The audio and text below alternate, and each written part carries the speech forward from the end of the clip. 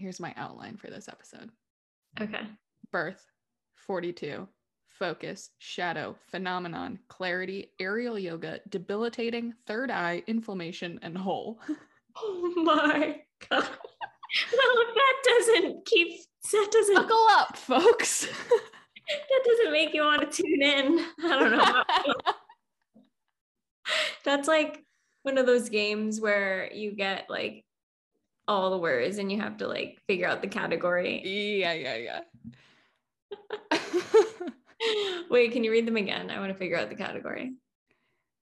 Birth, 42, focus, shadow, phenomenon, clarity, aerial yoga, debilitating, third eye, inflammation, and whole.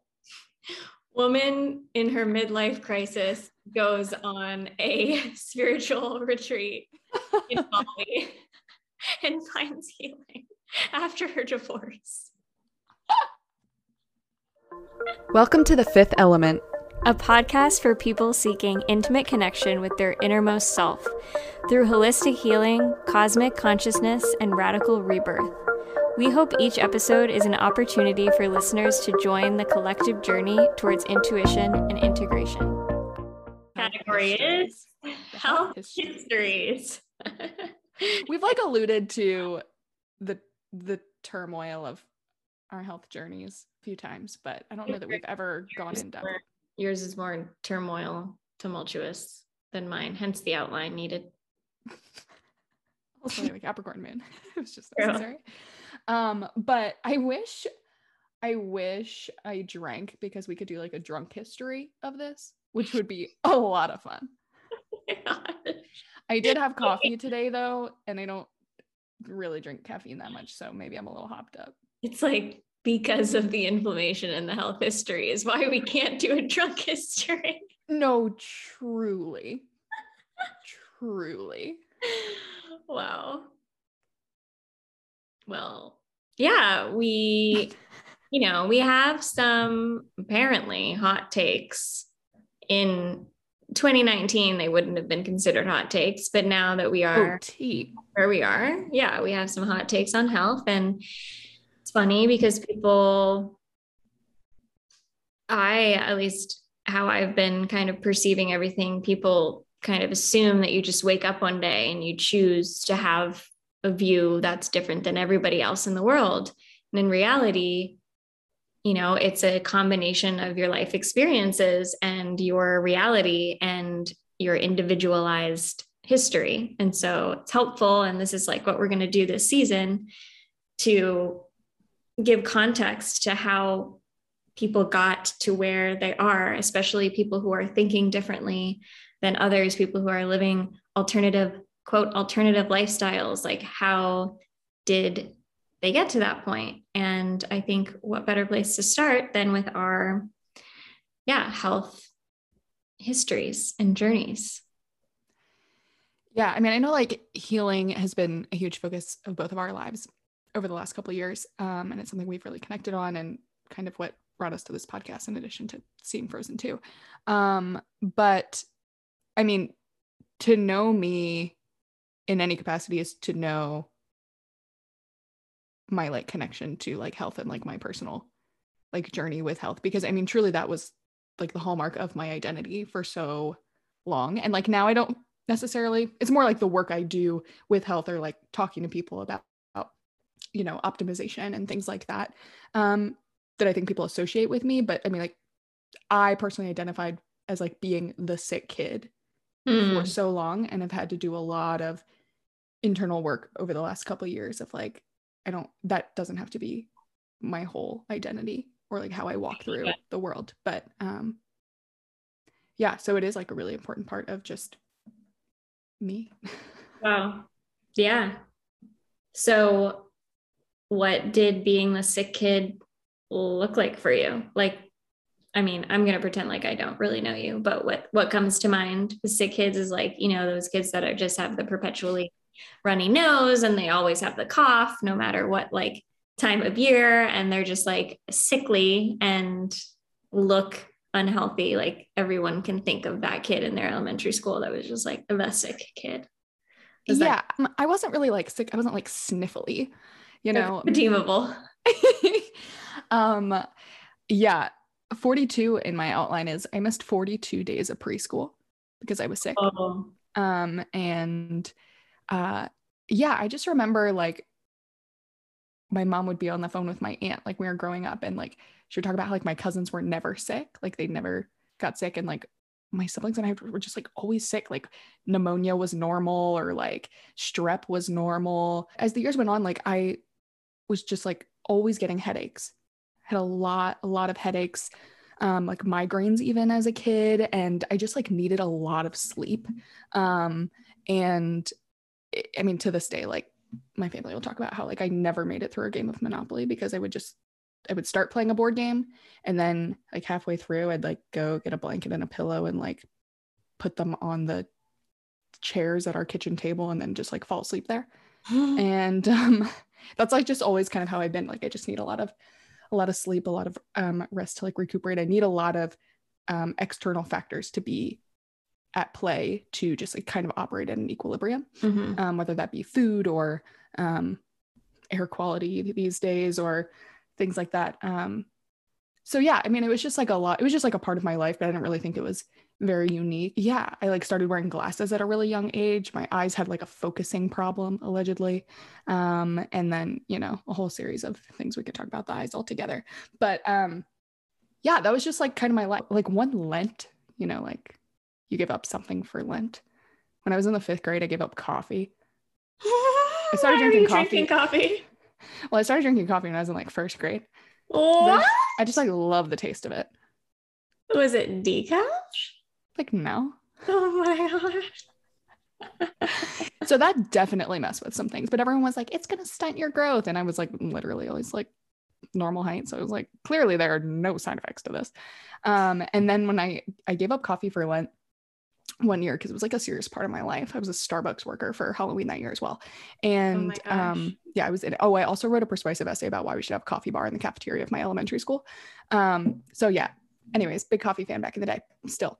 But and I had to, I was like a week into Lent and I was getting like insane migraines, and my mom was like, I think Jesus wants you to like start drinking coffee again, because I was going through like caffeine withdrawal. Wow. So yeah, I just like have always, my body has like been like hypersensitive to kind of like changes like that.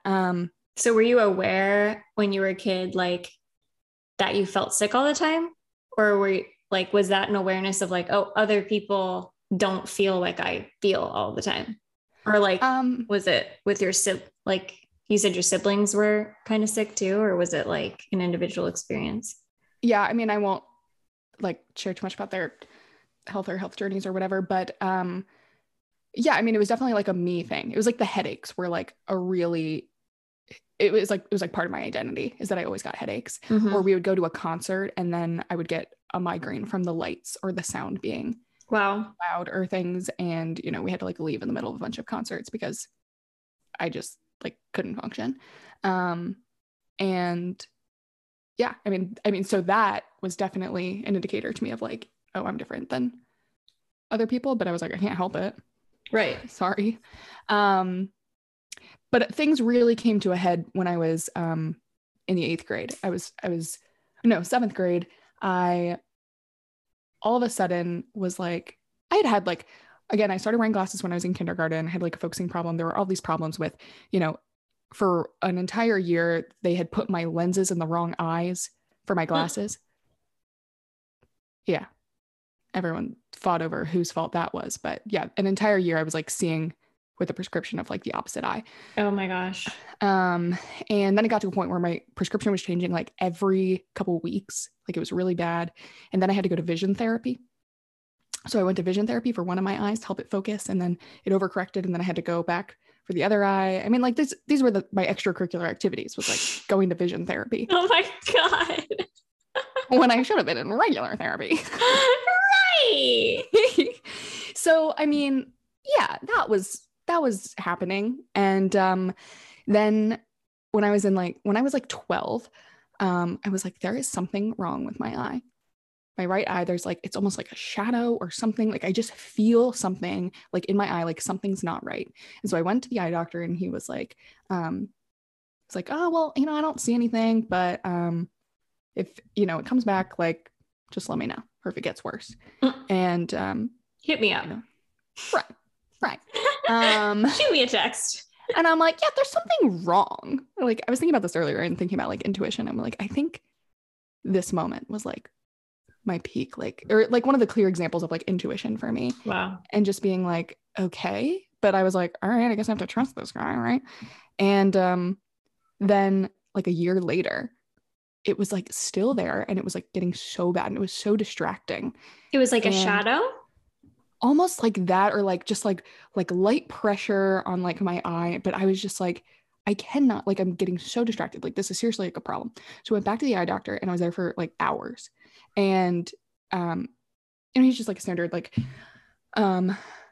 optometrist, not like a retina specialist or anything. So with all, he was literally bringing like every tool, every lens, every light that he had to like try to see what was going on.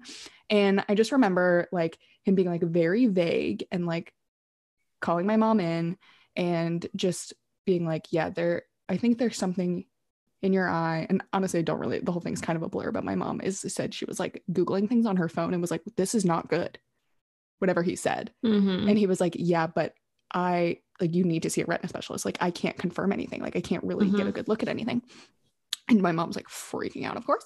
And so, yeah, then I saw a retina specialist, and they diagnosed me with macular edema, which is like swelling or fluid, macular degeneration, and eye tumor. And turned out like the type of eye tumor that I had was unheard of in children. I was like the only child in the world at the time that had the eye tumor that I did. She's a celebrity, folks. Oh, you can find me in some studies. Have a mutual friend of ours who like was working in like ocular oncology in Baltimore, and he like sent me a research study, and he was like, wait, is this you? Because it's like by the doctors that like I saw, and it was like, it's like 84-year-old female, 75-year-old man, 13-year-old female. And I'm like, yep, that's my me. gosh. Yeah, crazy. So that's like when I would go get my retinas lasered, because clearly this is a retinal support podcast. But when I would go get my retinas lasered every year, it would be all people over 80 and me in the waiting room, like dee, dee, dee, dee. Like everyone is like in wheelchairs, and I'm just like, right, hello. Well, I don't really have like guilty pleasures, because I like take like, and I don't apologize for the things that I like, but one of my guilty pleasure is like, my favorite media genre is teenage cancer romances. Like, something about the prospect of like dying children falling in love is just like, gets me.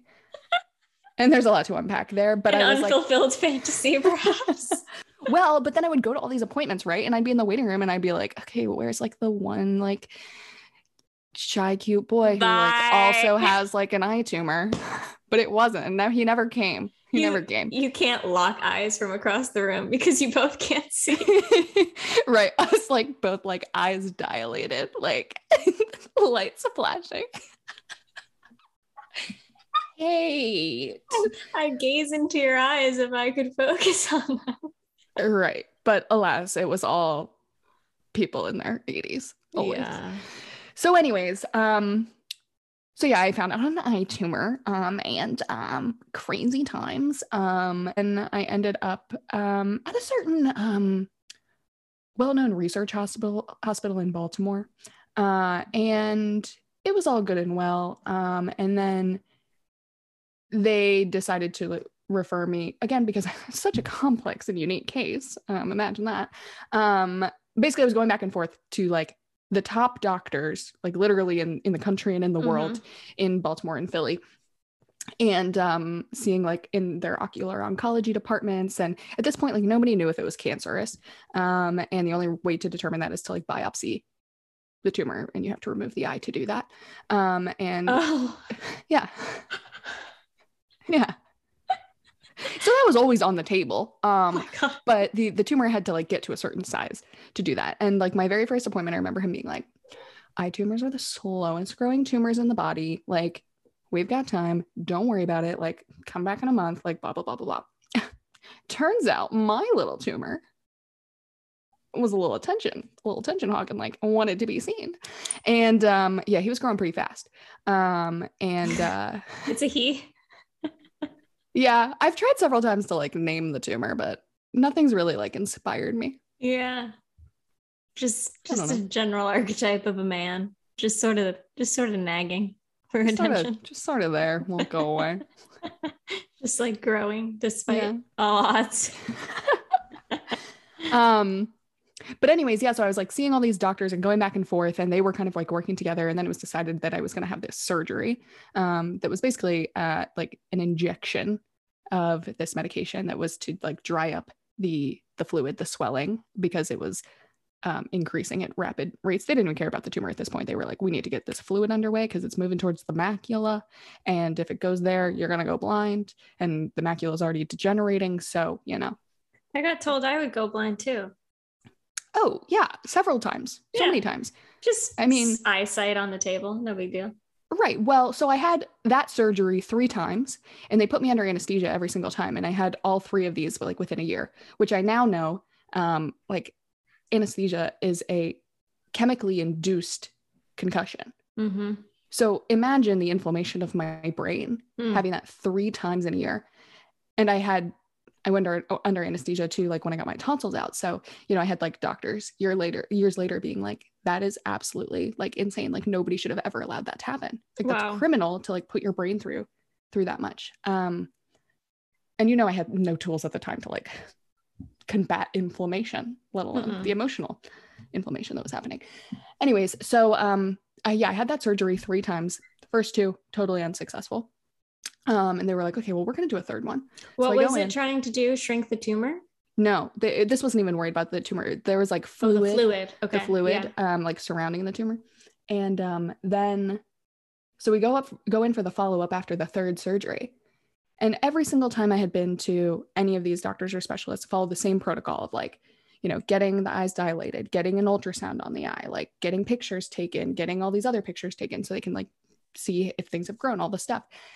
And this time, we don't get any pictures taken. We just go straight back to the doctor's office. And this man looks at me. I had been seeing him for like months at this point.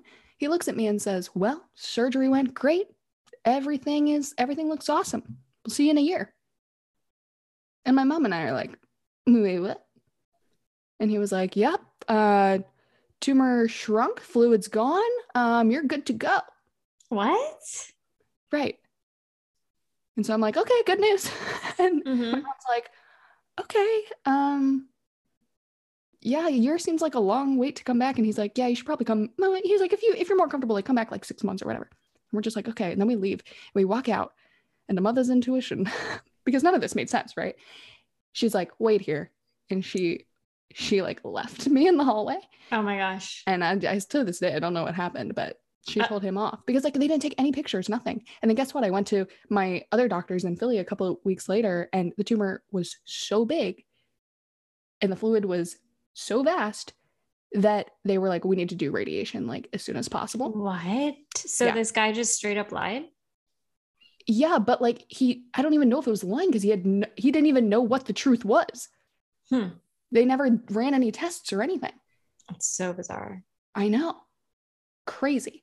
And so then I'm like at this doctor, and the one doctor, she's like one of the most world-renowned ocular oncologists. But she's like notorious for just being like the worst person, like zero bedside manner. Okay. Like all of her little like minion interns like quake. They'll like come into the room, and when she's like walking down the hall, it's like Devil Wears Prada. Yeah. Like eye doctors, and they'll come in and they'll be like, take off your glasses, she's coming, take off your glasses. Oh my God. Like it was awful. Like I hated seeing her.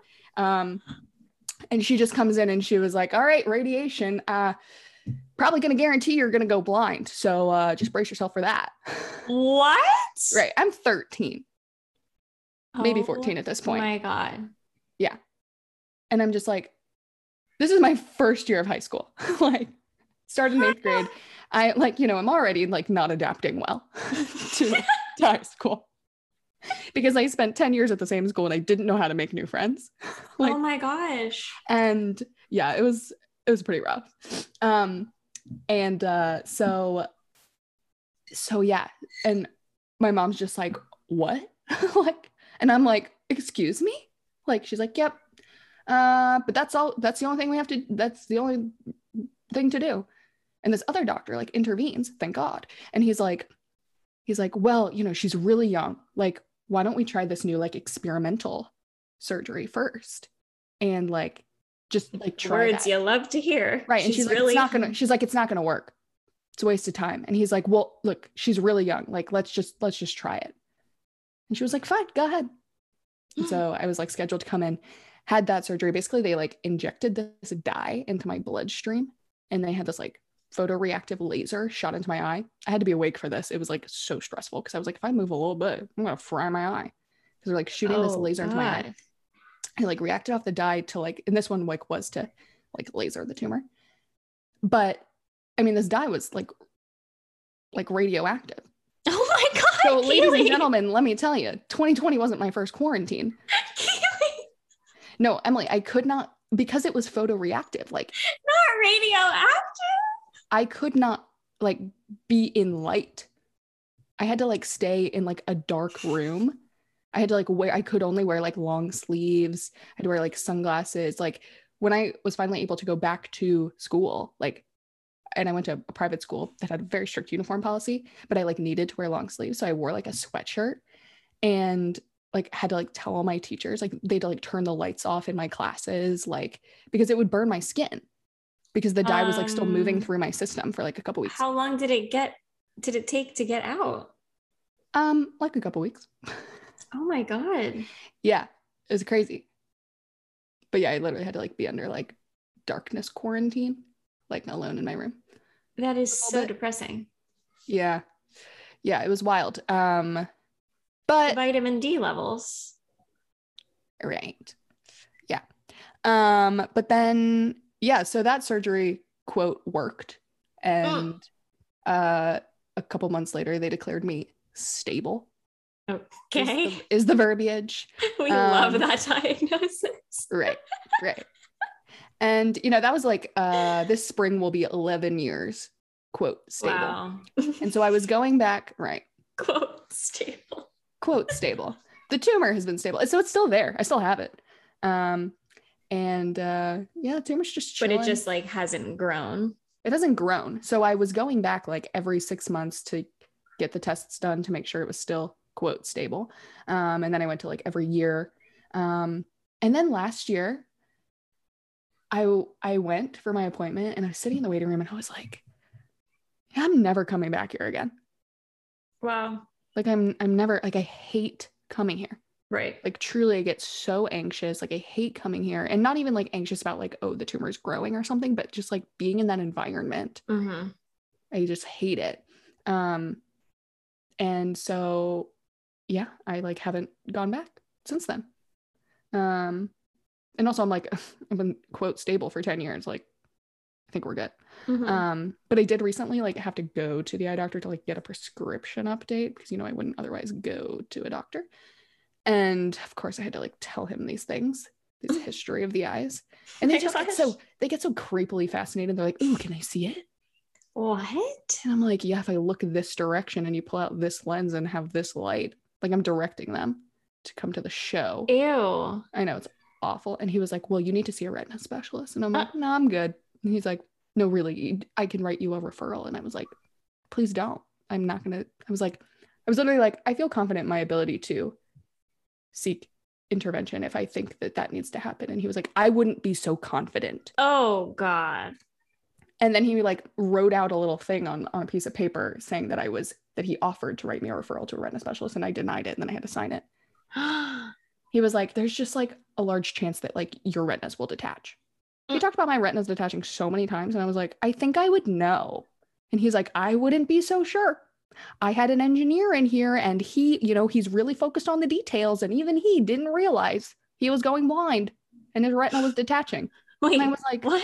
Yeah, he literally told me this. And I said, NK. That is like, bizarre. are you gonna order me contacts or what? Right. Do your job. Do what I asked you to do. Nothing less, nothing more. Please. So anyways, yeah, that was that. And like, honestly, that whole period of my life was like very, I mean, I was just like in it, and it was like happening so fast that like I couldn't really even like process what was going on. And there was like just like a lot of like stuff going on in my personal life also at that point that was just like not being processed and like addressed, because this was my entire identity. Yeah. And yeah, so that was all happening. And then it was like after that fourth surgery, like I just had all these unexplainable like medical phenomena. After the radioactivity? Yeah. Oh my God. No, but truly, like I would just get pains all over my body, unexplainable. I would like convulse for like hours, like my stomach or like my limbs. Like I would like have bouts of blindness, like all sorts of things, just like can't even begin to describe. Like muscles would just stop working. I would be like sitting down and like couldn't stand up. Like, yeah, just like absolutely crazy things. And I was just like so low functioning and just like, yeah. And like looking like, well, okay. So then like my senior year, I was in and out of the hospital so many times, just like with unexplainable things. And I was putting myself on all these different like food plans and like trying to like do anything to figure out what was wrong. Like I was gluten-free, I was dairy-free, I was like paleo, I was all these things to try to like find any sense of like help, because I was seeing every specialist, you know, neurologists, rheumatologists, like infectious disease doctors, like all these people, because all the doctors were like, well, you have all the symptoms of an autoimmune disorder, but like we don't know which one. And like I was just like, are you kidding me? Like this is my life. Like I'm going to be the sick kid that gets tumors and that gets migraines and that is like constantly in pain. And I mean, it was so bad. Like, I mean, there were times where we would like get home and my mom would look in the backseat and it looked like I was having a seizure. And like I was like fully conscious. Like I was like, I can make this stop. But like I couldn't. Wow. Like I knew it was happening, but like I was like, I don't know how to like physically stop this, but consciously I was like, I'm in control right now. And were you like in touch with the people that gave you that experimental surgery? Like, was this part of, did they like want to know about follow-up or like what was happening to you or anything? Like, no, nobody ever reached out to me, but they were just like, oh, well, it worked. It shrunk the tumor. It's stable. You know, like that's all they cared about. And like all these doctors that I saw were like, well, we don't know what the long-term effects of this are because it was experimental. Yeah. You know? And so, yeah, so I just kind of like lived with that in my mind of like, well, I could die at any moment, or like, who knows what's going to happen, because nobody knows what the quote long-term effects are. Sounds familiar. Right. And I really didn't think I was going to graduate high school, let alone like be able to go off to college. And so anyways, made it to college, and I'm sitting in my first semester English class, and I like vividly remember sitting there and like the professor being like, okay, everyone take out your rough drafts of your paper. And I was like, oh my gosh, like I didn't write it. And like I don't forget to do things like this. And all of a sudden, like I couldn't see, and I'm like having all this pain, and I'm like freaking out and like shaking. And I literally like got up and like went into the hallway, and I sat on the floor, and I called campus police, and I told them to like come get me because I was like not okay. And they like sent an ambulance, and they like paramedics like picked me up on a stretcher in Maryland Hall and like took me to the hospital. Oh my God. Yeah. And it was the very first time, like in all the doctors, specialists, ER doctors, everyone I had seen over the last like 4 years for like random things, like it was the very first time that anyone ever brought up anxiety. And this ER doctor like sat with me, and she was like, she had like heard my whole medical history, and she was like, that's a lot. Like, has anyone ever talked to you about anxiety? And I was like, no. She was like, I think what you're experiencing is panic attacks, and they're like manifesting as physical like expressions of this anxiety. And I like in the moment I was like, one, so validated, because I was like, finally someone has an answer for this, like this makes so much sense. But two, I was like, are you kidding me? That's it? Because I would like pray pray before every doctor that I saw that they would like tell me I had cancer. Because I was like, at least then I would like have a sense of direction of like how to deal with this. But every single time doctors were like, we don't know how to help you. Here's a different specialist you can try. And it was just like horrible. So anyways, once I had like that word for like, oh, these are panic attacks, I was like, oh, this is helpful. I can like start doing stuff. And like, did you make the connection between like when this would happen when you were little? Was it like, or did it make sense that like these unexplained bouts of pain or whatever like lined up with feelings of anxiety or panic? Yeah, I mean, there were definitely like times that I can identify. After like the eye stuff started, like every single time I saw a doctor, it was a traumatic event. But then it was just like kind of years of like being like, okay, I'm just gonna like live with anxiety and like panic attacks. And I did for a while. And then I went to this like aerial yoga fitness class, and we were doing all these inversions and like it was like hammocking yoga or something. I don't even know. It was a lot of fun, but I just remember after I was like, oh, my head hurts. And then it just like all day long was just getting like worse and worse and worse, to like truly like migraine doesn't even begin to like explain the half of it. Like it was so bad, the pressure in my head, that I was sitting in Hebrew class because I had started grad school that semester, my senior year as well. And I just like started like sobbing, and I'm like, I need to get out of here. And I like left, and I like went home, and I slept, I think, for like 20 hours probably. And I mean, it was awful.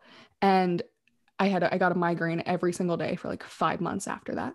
Oh my gosh. And I mean, if you have ever had a headache, let alone like a migraine, let alone one every single day, like, I mean, truly it will like drive you to like dark places. And yeah, so I mean, that was my senior year of college. And it was truly the worst. So anyways, I got into like see a neurologist, and she just like started prescribing me all this medication. And I was like, do you think it was something with this like yoga class I did? And she was like, absolutely not. Like, that's so dumb. Like, no, that would never do that. And I was like, okay. And then I started seeing all these physical therapists, and because I had like excruciating neck pain. So basically then I have like had MRIs of my brain to make sure nothing was going on there. Guess what? Another little tumor friend popped up in the brain on the pineal gland, the third eye. Oh God. Yeah. So they found that little guy, and she was like, well, it's rather large and unusually shaped. So I'm going to send you to a specialist, like a neurosurgeon at a well-known research hospital in Baltimore. And I get there, and this man goes, well, it is rather large and unusually shaped, but I wouldn't be concerned. I'll see you back in a year. And I said, sir, this is a brain tumor. A tumor in my brain. And we're just going to pretend like it's not a big deal. And you just said that it's unusual and large. Right. I was like, also, is this like causing my migraines? Like, right. I was just going to say, like, when it's one thing if all of a sudden, you know, you just went in for a physical and they're like, oh, there's this thing, but like, whatever, come back in a year. But it's another when you've been in constant debilitating pain, and then a new thing pops up and they're like, oh, but that can't possibly be anything. And it's like, right. Also, I have a history of things growing in my face where they don't belong. Right. Yeah. And like, like headaches, brain tumor doesn't really take a lot to put that like 2 and 2 together. Not to mention the spiritual connotations of the third eye, but well, we weren't getting there. Right. So yeah, so then I'm diagnosed with that. I'm just giving all the details right now. I'm so sorry if this is boring to people, but we've got that, and then also they diagnosed me with basically I have this spastic nerve in the back of my head that is like caused by, which is also like really excruciating pain in the back of my head that I have constantly, that is caused by this like giant like rock hard muscle in the back of my neck. Occipital neuralgia is the name. And basically they told me, oh, you strained every muscle in your neck from reading so much for grad school. What? Yeah. That it caused this like tension in the back of my neck that's putting like pressure on this nerve in the back of my head. And like, I mean, like sometimes like, I mean, the pain there was like worse than the migraine sometimes. Like, it was so bad. And yeah. And I'm just like, well, what am I supposed to do? Drop out of school?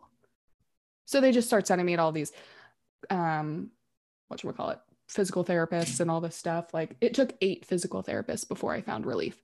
Well, and it's like, no, like, it's not because you were reading. Like, everyone reads. There are people in the world that read more than you. Like, it's your unique health history that like everyone is just deciding not to think about or talk about, you know, like, right. Well, because they're not going to make money.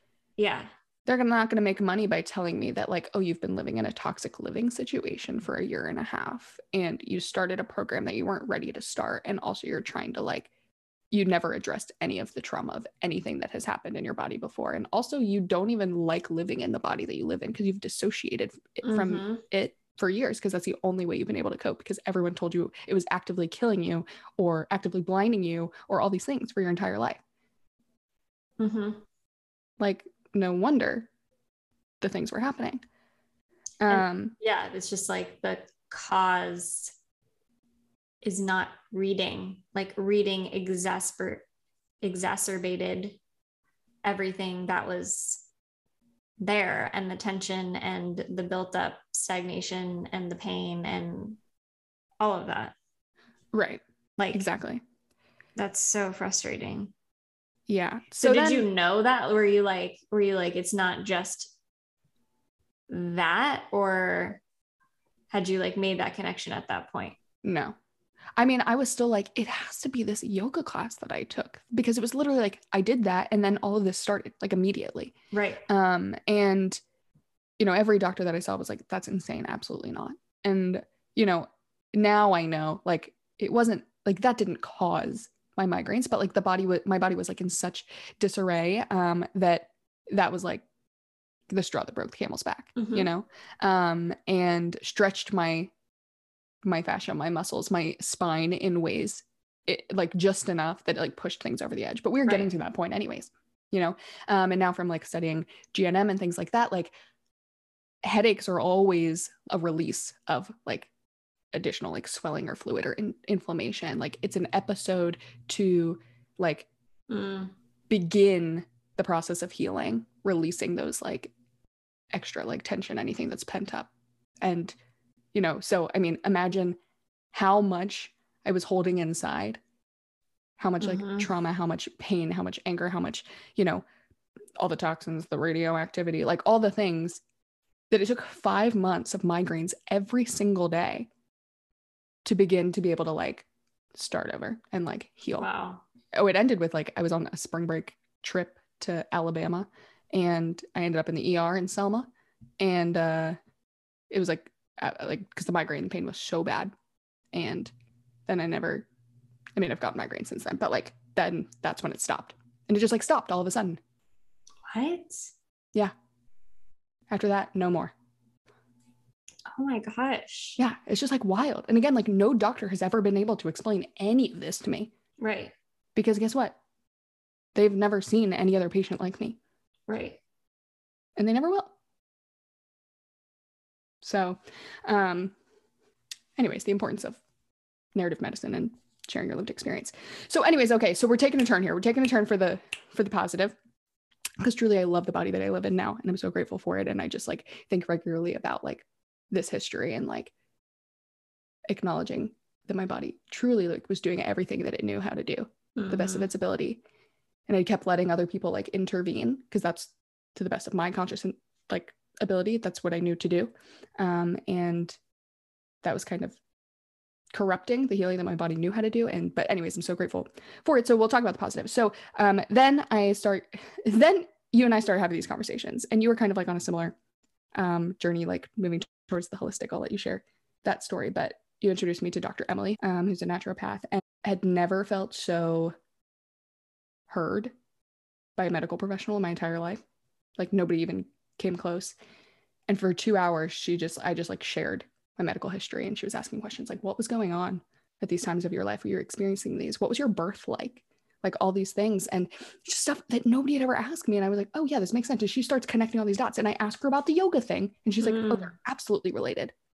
Some sort of muscular, like skeletal thing happened. And like, yeah, of course that triggered it. You know that. And I was like, yeah, I did know that. Right. And anyways, like, I swear I walked out of her office and I called my mom, and she's like, well, how was it? And she was like, this like, oh, witchy doctor. I'm like, blah, blah, blah. And I'm just like, truly, I'm half healed just from talking to her. Right. And my mom was like, what? Because it was the first time ever that I had a positive experience with a medical professional. And yeah. And then, you know, we started to bring things back into balance, and I was hype. I was so excited. I was like, I'm so motivated. Never been so excited about a process in my entire life.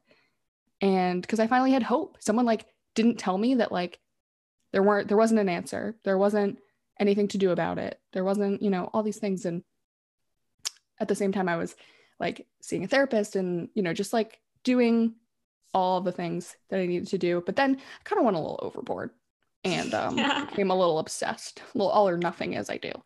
And it became my whole life. And then I was like just trying to like biohack and like optimize. Well, and I remember you like met with Dr. Emily towards the end of like yeah, and she was basically like, you need to chill out. Was that what sparked your like, oh yeah, I do? Or was that after?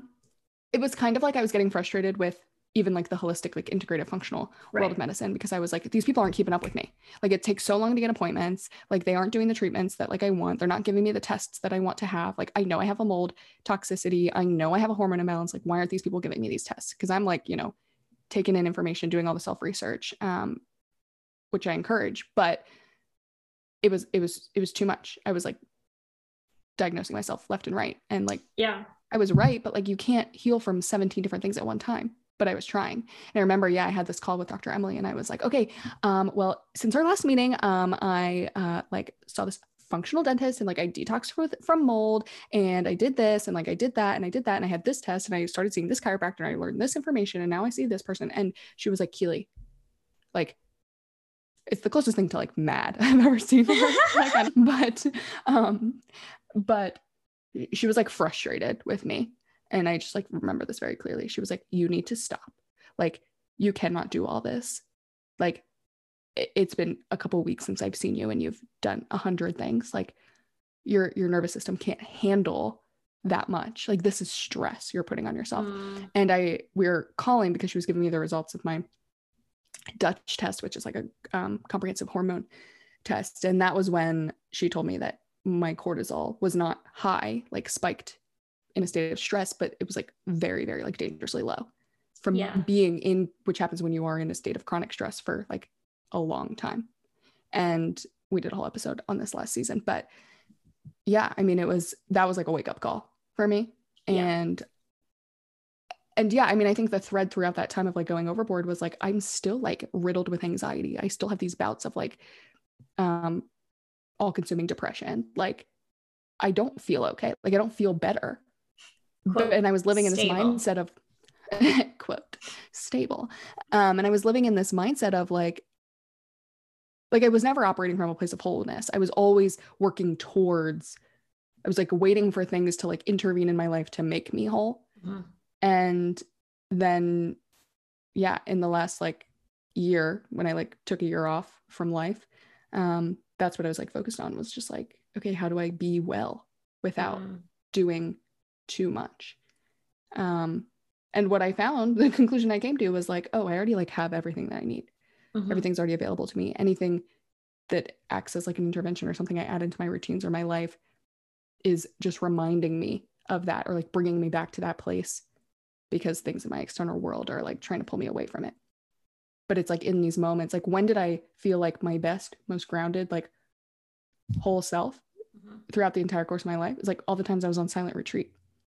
I was never sick. I was never in pain on silent retreat. Yeah, I wonder why that is. Because I was just focused on like resting and like being taken care of and like doing what I needed to do with no expectations. And every single time I've intentionally stepped away and like done that type of thing is when the most like clarity and like groundedness and like breathing has occurred. Yeah. So yeah, I mean, so that's kind of the place I'm in now. Like I still love like talking about gut health and all the things, but I see my body, my relationship to it, and like health even through this different lens of it's not something that you need other people to give you. Something that you choose to recognize in yourself because you already have it. And like, why outsource that from other people? I still have a tumor in my eye and a tumor in my brain. Tumor, quote unquote. But like, what even is a tumor? Right. Except an expression of like my body's crying out of like, there is wounding, like emotional wounding here. And like, that was the way that my body knew how to react to that because it didn't know how to process it any other way. And more on that to come throughout the season. But yeah, I'm like, what a beautiful thing. I love my tumor. Wow. Oh, okay, wait. So last like side thing was I found out like years later after the surgeries, like in one of my visits to the ER, they were like, what kind of cancer did you have? And I was like, what are you talking about? I didn't have cancer. And they were like, well, why did you have all this chemo and radiation? And I was like, what? And they were like, oh yeah, those first 3 surgeries you had were like chemotherapy. And that 4th experimental one was like radiation.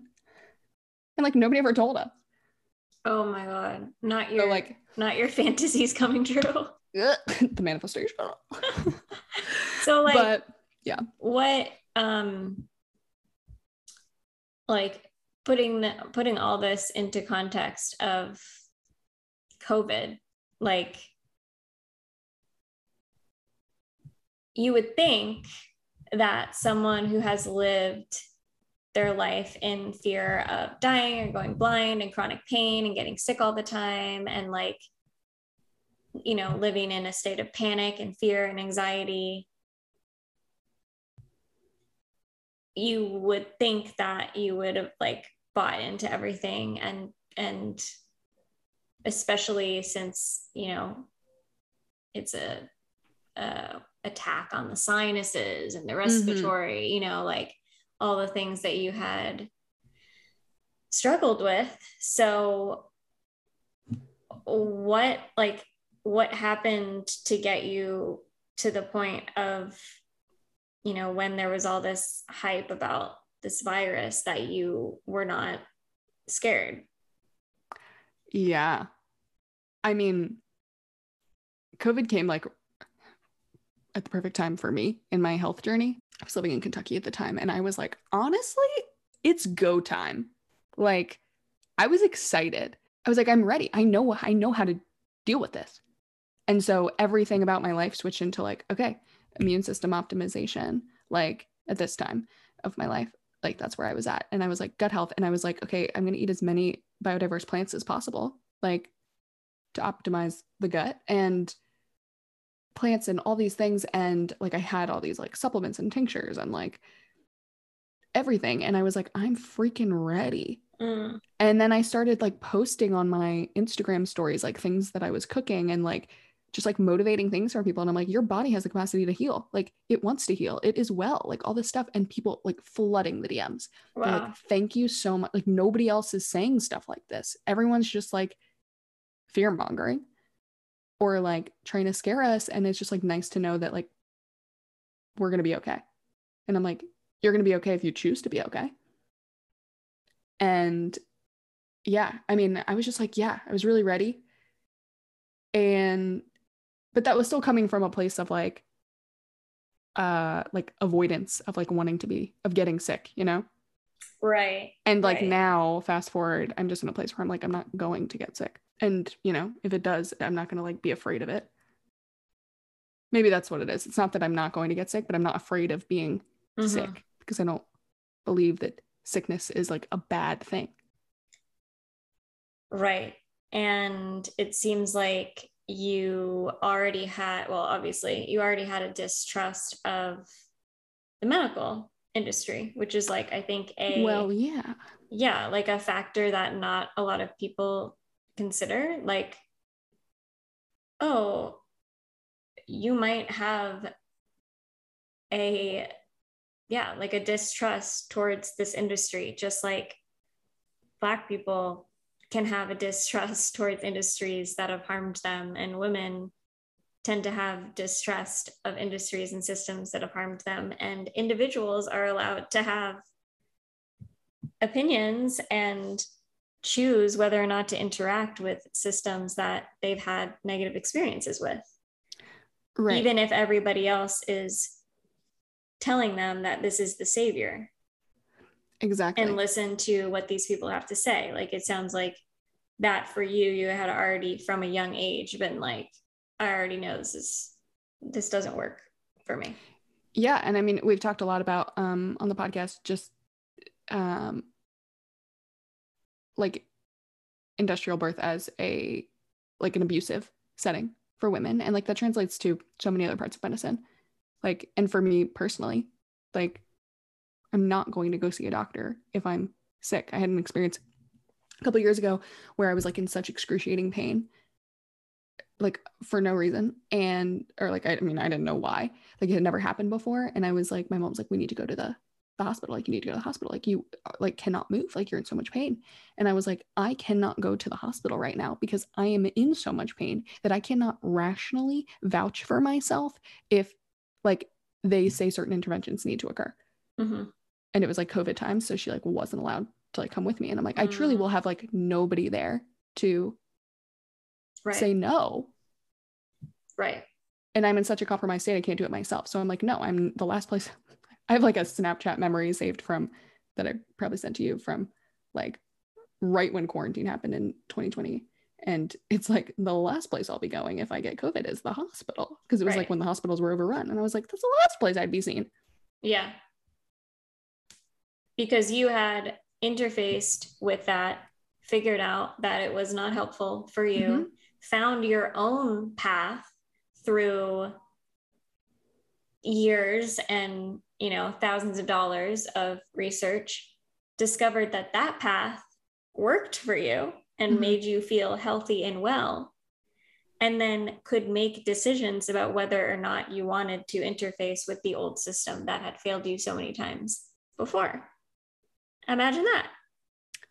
Right.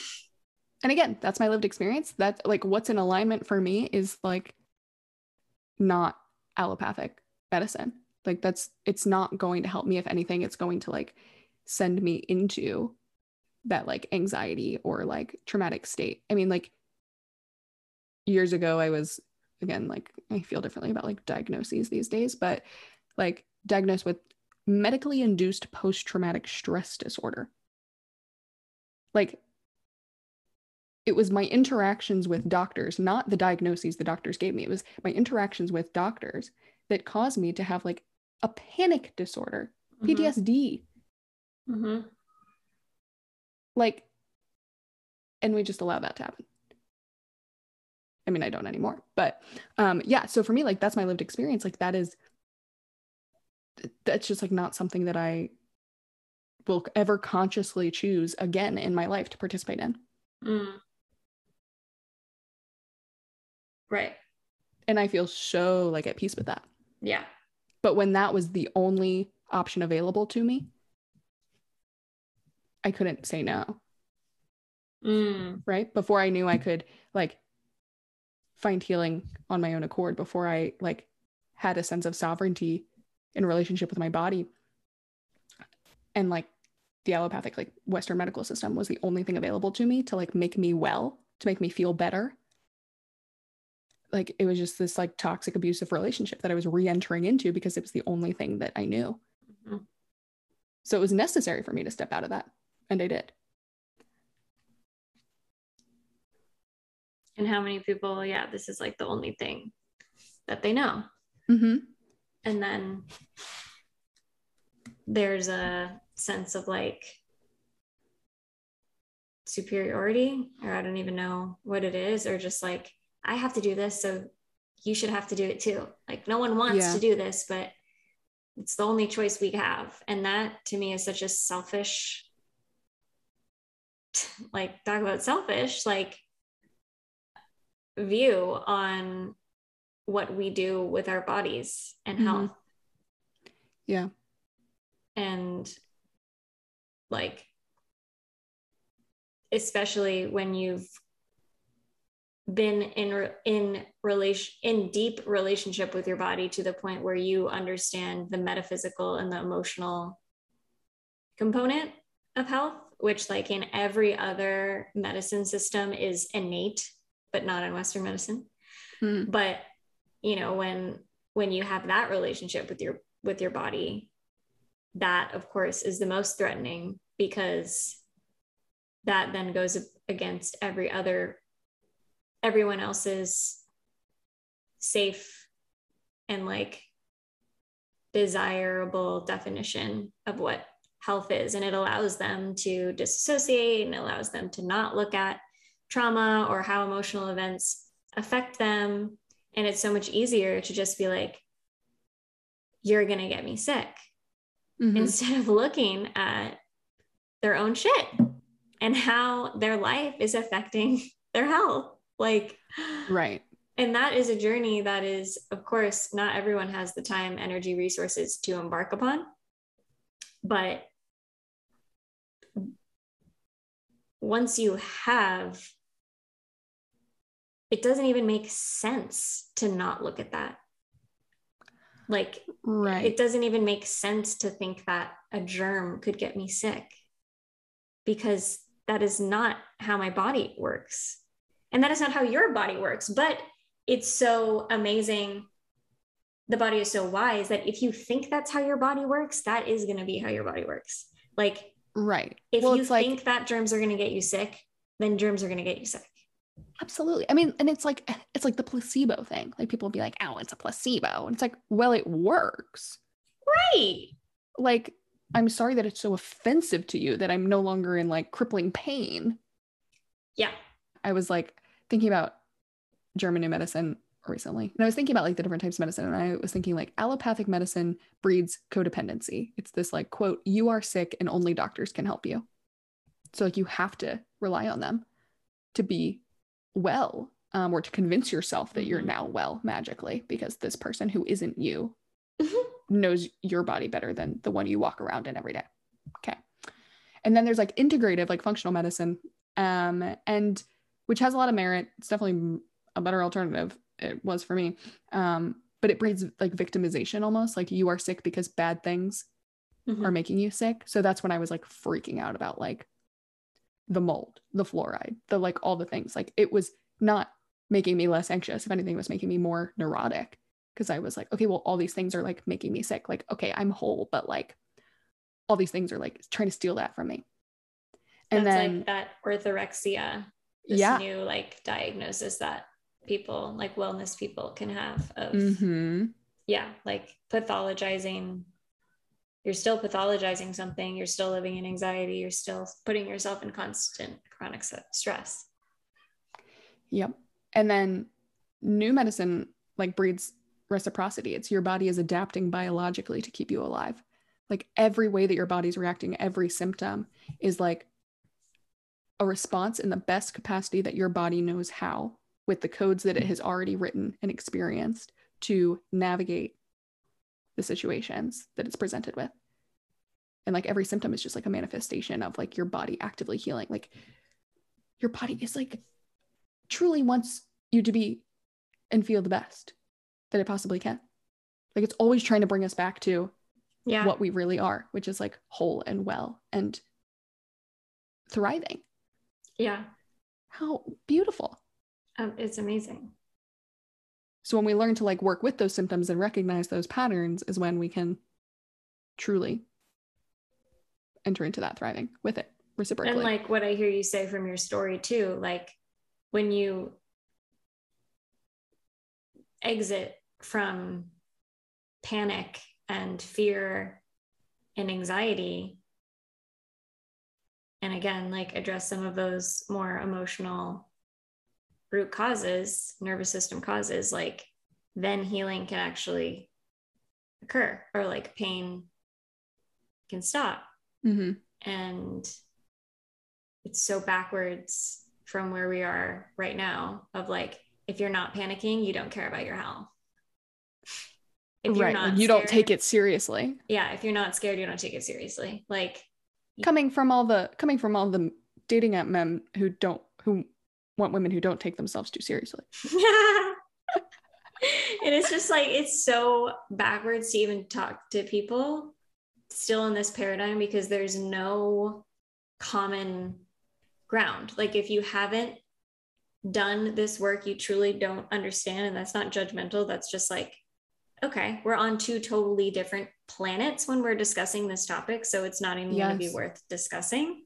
Although this is why I love sharing stories, because it can start to put the pieces together for people. Like, if you hadn't heard me ranting about Dr. Emily, you wouldn't have known that a doctor like that was out there. If I hadn't heard, if I didn't have my family friend bring me to a muscle testing doctor at age 17, I never would have known that world was out there. Like, this is how things, like, this is how people can expand their worldview. And it's really not helpful arguing with someone who is in a panic mode about germs coming to get them, because it's like, that's not the reality that I live in. Right. Well, and like, you wouldn't tell a woman in her third trimester, you wouldn't try to like convert her to like a free birth. Right. You know, it's just like, these are realizations, like, and journeys for individual people to come to, you know.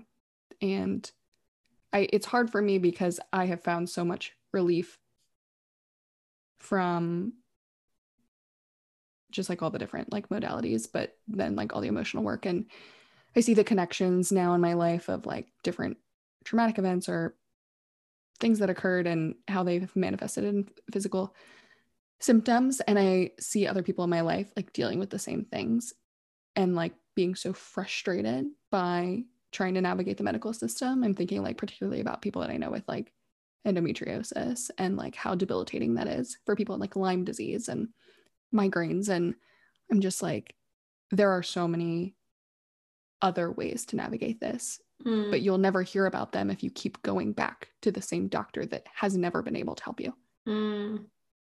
And it's really hard for me to like sit back and watch that. But I also like have learned that I can't shove this information down people's throats. Right.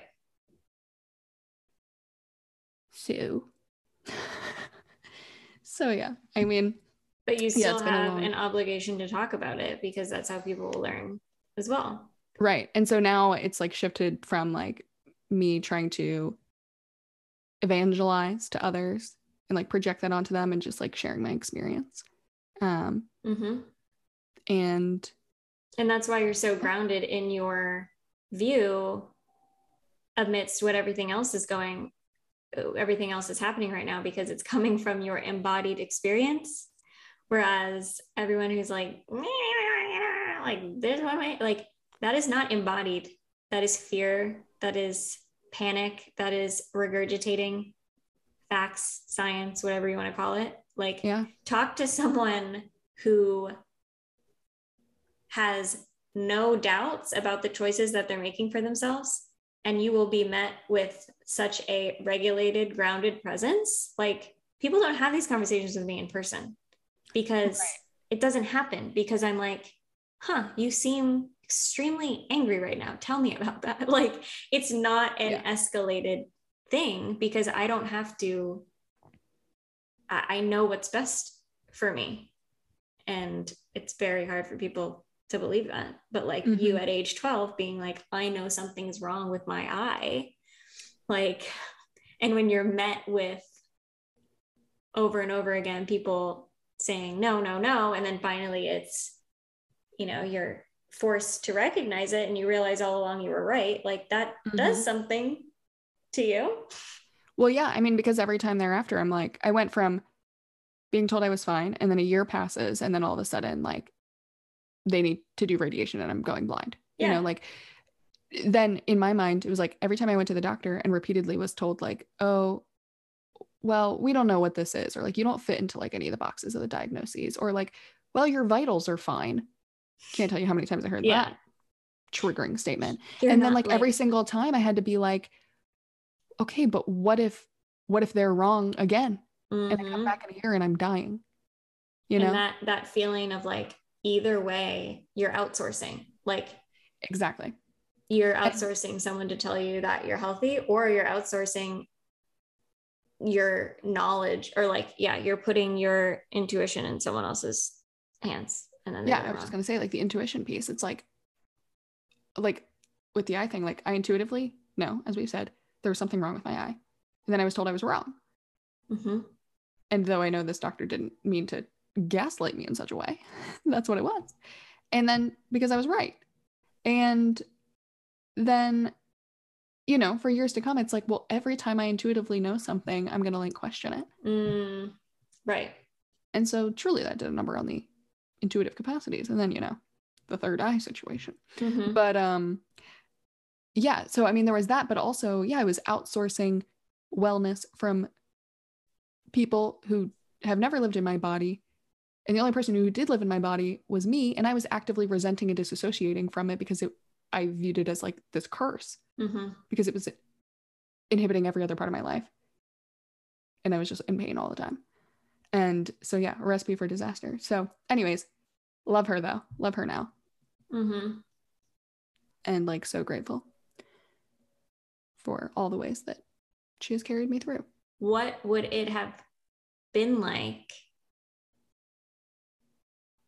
you know, like if that doctor at age 12, when you go in and you're like, there's something wrong with my eye. And let's say, even if the doctor didn't see anything, but what would it have been like if he would have said, wow, yeah, like, you know, something's wrong with your eye. I can't see anything. That doesn't mean that it's not real. So what do you think? Like, what does it look like? Describe it to me. What do you think needs to be done? What are some things that you feel would help? Like, even if he's bullshitting it, you know, like that is how healers speak, like in the actual sense of the word. Like, you tell me, like, I will help you unlock the wisdom of your body. Like, you know the answers. And yeah, what would that have done, like, for 12-year-old you? Like, at the very least, maybe it would have provided some emotional validation and like a little bit of peace of like, oh, okay, yeah, there is something wrong. Maybe even if they can't see it, doesn't mean that it's not there. Like, as opposed to, wow, I guess I just imagined the past 12 years of pain. Like, silly me. Yeah. I mean, it probably would have meant everything to me, you know? Yeah. I think I still, you know, I'm not the type of person to just like not see something to the, I don't know, like I like resolution. And so I think I still would have been like dissatisfied that like, oh, he didn't find something, but to at least be given the time of day of like, I'm going to take this seriously because you care about it. And that means something. And to reflect back to you, you know best. Like, yeah, or like, this is amazing that like you feel something, like keep paying attention to that. Like, don't let that go. Like, pay attention to it.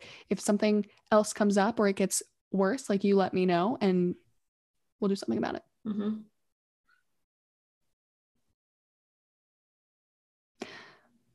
But I wouldn't even know if my retinas were detaching. So that experience was just like such like a microcosm of like everything, like the entire, all the things. I was just like, because it's been so long since I've seen a doctor. And I was just like, is this satire? Like, he is like truly like living all the tropes of like everything I resent about doctors. Just for you. You're being like pranked. Oh my gosh. Yeah. It was insane.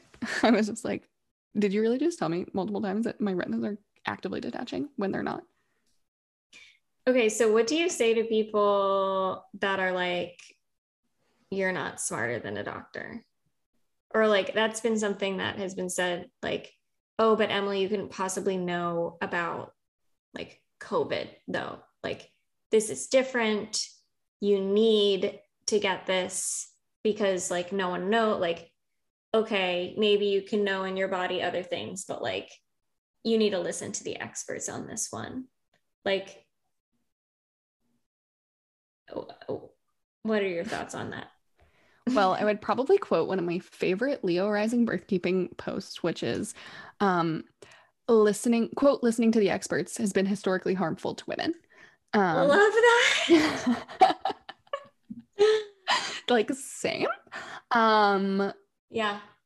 But I would say one of my personal mantras, which is like, I trust patterns, not people. And like the consistent pattern in my life is that trusting like allopathic medicine and medical science in that way has never been the best option for me personally. If anything, it's been like more detrimental. And honestly, I really wouldn't waste that much time talking to this person. That's like just exactly what you said is like, that's amazing because it's inarguable. Like, yeah, no one like, can come back from that and be like, well, no, it's like, no, I'm just telling you what my literal lived experience has been and what has been detrimental and healing for me. Yeah. Like that doesn't work for me. Like, I'd probably just say literally that. That doesn't work for me. It doesn't. But Keighlee, how can you possibly know what works for you and what doesn't? I mean, at that point, yeah, no one can come back from that because it's just like, oh. Okay. Yeah. And then the rage comes because like they don't know what like works for them because they're like dissociated and traumatized. And so it's like, well, but like this won't be over until everyone does the same exact thing. It's like, you need to get outside. Well, yeah. And it's like, right. No, truly the vitamin D you need, the grounding. But it was like what was that campaign that the like Baltimore City like health department came out with? It was like, don't just eat another salad, Daryl, or something. Like salads Kale won't save smoothies won't save you, Tina. Yeah. And I was like, dear well, God. surely because you're in a state of digestive distress and like eating raw foods, especially salad, which is really not that nutrient dense, would be really especially harmful. Do they really think that like if their target, let's just go into marketing for a second. If their target audience with that billboard is people that are making kale smoothies and not getting the vaccine, okay, so I'm driving past the billboard and I see that billboard. You're on your way to a juice bar. Yeah, driving my Prius, and I stop, I pull over, and I go, huh? You're right. You're right. I think I'm gonna make my COVID vaccine appointment now. That billboard really tipped me over the edge. It really spoke to me. Like, I realized, I don't know who said this, maybe it was you, I don't know who I was talking to, but it was like the vaccine, this is getting into a whole nother topic, but it was like the marketing isn't for us. Was it you that said that? Yeah. Yes.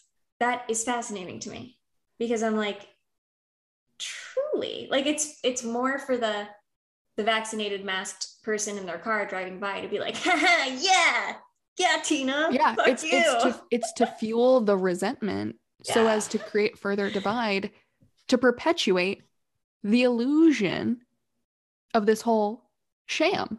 You know, it's a masquerade, truly. Okay.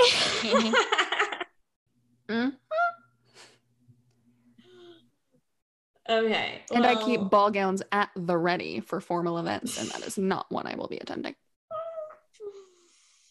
Like, I could think of 45 things off the top of my head that would be more like convincing to me, and I won't be convinced, and I could still help out with a marketing campaign that could maybe assist.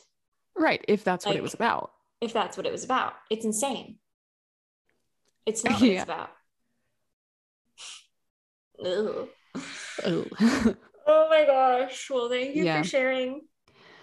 Yeah, thank you for holding space for the conversation. Yeah, people need to understand that you do not just wake up one day and choose to never go back to a doctor. I don't know. Maybe. I think maybe people like, do. I think people see us as these like contrarians like ideologically and philosophically and biologically.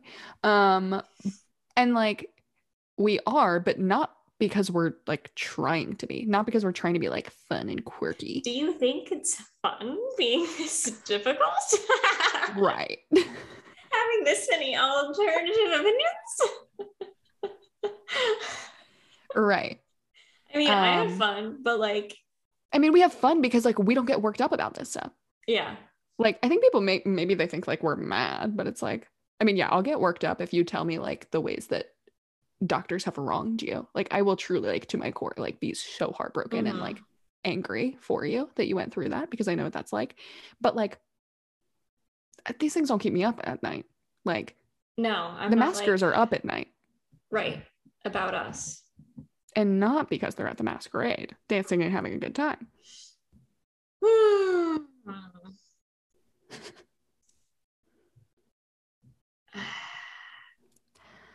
Yeah. So anyways, that's why I care. Right. I mean, those are only like the main events that occurred. Yeah. There's so many other little side stories, but I'll spare you all. So anyways.